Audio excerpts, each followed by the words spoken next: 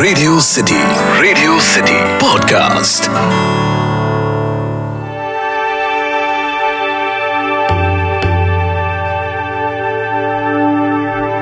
कर्नाटका का कोडागु डिस्ट्रिक्ट, जहां तला कावेरी नाम की जगह से निकलती है one of the biggest and one of the most controversial rivers of India, Kaveri नदी।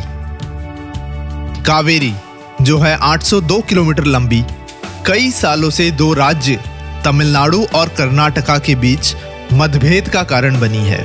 और ये झगड़े की शुरुआत होती है 1892 और फिर 1924 के Madras presidency and kingdom of Mysore के अग्रीमेंट के कारण।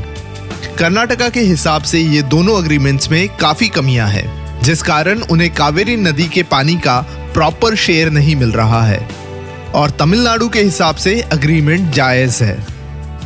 फाइनली 2018 में सुप्रीम कोर्ट ने अपना ऐतिहासिक वर्डिक्ट दिया, जहां पे कावेरी के पानी के शेयरिंग को फिर से नए कैलकुलेशन के साथ दोनों राज्यों को दिया गया। 100 साल से ऊपर तक चली कावेरी पर हक की लड़ाई, कई प्रोटेस्ट हुए, कई जाने गई। एक कहता था कावेरी पर उनका हक है, दूसरा कहता था कावेरी पर उनका हक है। पर कावेरी के हक पर सिर्फ कर्नाटक या तमिलनाडु ही नहीं लड़े, कावेरी के हक पर और भी दो जन लड़े, गीता और मोहन भार्गव। और कुछ इस तरह से बनी 2004 की फिल्म स्वदेश।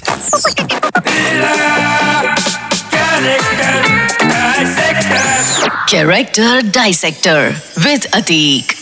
रेडियो सिटी पर मैं हूं कैरेक्टर डाइसेक्टर अतीक और आज हम डाइसेक्ट करेंगे आशुतोष गोवारिकर द्वारा 2004 में आई फिल्म स्वदेश के कावेरी अम्मा को। कावेरी अम्मा एक्चुअली नाम आया है कावेरी नदी से, जहां साउथ इंडिया में इस नदी को कावेरी अम्मा के नाम से पूजते हैं। कावेरी, जिसका लिटरल मीनिंग होता है नदी, फिल्म में भी वो नदी का ही काम करती है। ये वही नदी है जो मोहन भार्गव को यूएस से इंडिया खींच कर लाती है।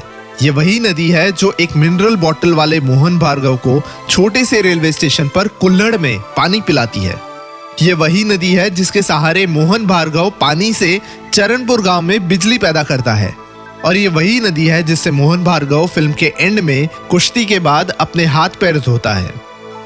बेसिकली पूरे फिल्म का एक मुख्य सूत्रधार है ये नदी, यानी कि कावेरी अम्मा। 14 साल से यूएस में बसे मोहन भार्गव को यह लगता है कि कावेरी अम्मा, जिसने उसे पाल पोस कर बड़ा किया, मोहन ने उसका साथ छोड़ दिया है और अब जब कावेरी अम्मा को उसकी जरूरत है, वो उनके साथ नहीं है। इसलिए मोहन भार्गव यूएस से इंडिया आता है। बट जल्द ही हम ये रियलाइज करते हैं कि कावेरी अम्मा को मोहन की नहीं, मोहन को कावेरी अम्मा की जरूरत है। कावेरी अम्मा मोहन को जीने की सही राह दिखाती है, उसके जीवन में एक नया मकसद, एक नया पर्पस लाती है। और देखा जाए तो फिल्म की हीरोइन गीता से मोहन को कावेरी अम्मा ही मिलाती है। कावेरी अम्मा से हमें एक बात जरूर सीखनी चाहिए, तुम किसी को कितना भी ज्ञान दे दो, जब तक वो इंसान खुद एक्सपीरियंस नहीं करेगा, तब तक वो ज्ञान उसके समझ नहीं आएगा।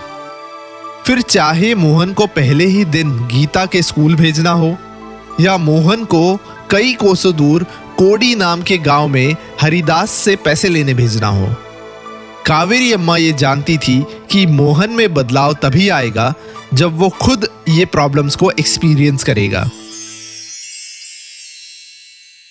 इस फिल्म का सार कावेरी अम्मा मोहन को सिखाती है, देश में बदलाव लाने के लिए पहले खुद में बदलाव लाना इंपॉर्टेंट है। खुद बदलो, देश अपने आप बदल जाएगा। तो जब मोहन भार्गव फिल्म के अंत में कावेरी अम्मा को अपने साथ अमेरिका ले जाने के लिए कहता है, तो कावेरी अम्मा क्यों मना कर देती है? कावेरी अम्मा को शायद ये पता था कि मोहन ने एक बार इस देश का पानी चख लिया है, अब वो कुछ भी कर ले, वो इस देश का बन के रहेगा।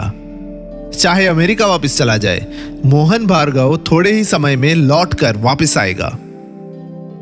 ये जो देश है तेरा, स्वदेश है तेरा, तुझे है पुकारा, ये वो बंधन है जो कभी टूट नहीं सकता। ये अल्फाज शायद कावेरी अम्मा के ही थे। 1993-94 में जी टीवी पर एक सीरीज आया करती थी, यूले लव स्टोरीज। जो आगे चलकर रिश्ते नाम से प्रचलित हुई। यूले लव स्टोरीज में एक कहानी थी जिसका नाम था वापसी।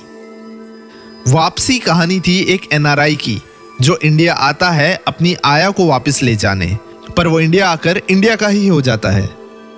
इस कहानी में एनआरआई का रोल किया था आशुतोष गोवारिकर ने, और आया का रोल, जिसका इस सीरियल में भी नाम कावेरी अम्मा ही था, उसका रोल किया था सेम एक्ट्रेस यानी किशोरी बलाल ने। देखा जाए तो सदियों से हर मोहन भार्गव को वापस स्वदेश बुला रही है कावेरी अम्मा। कावेरी अम्मा।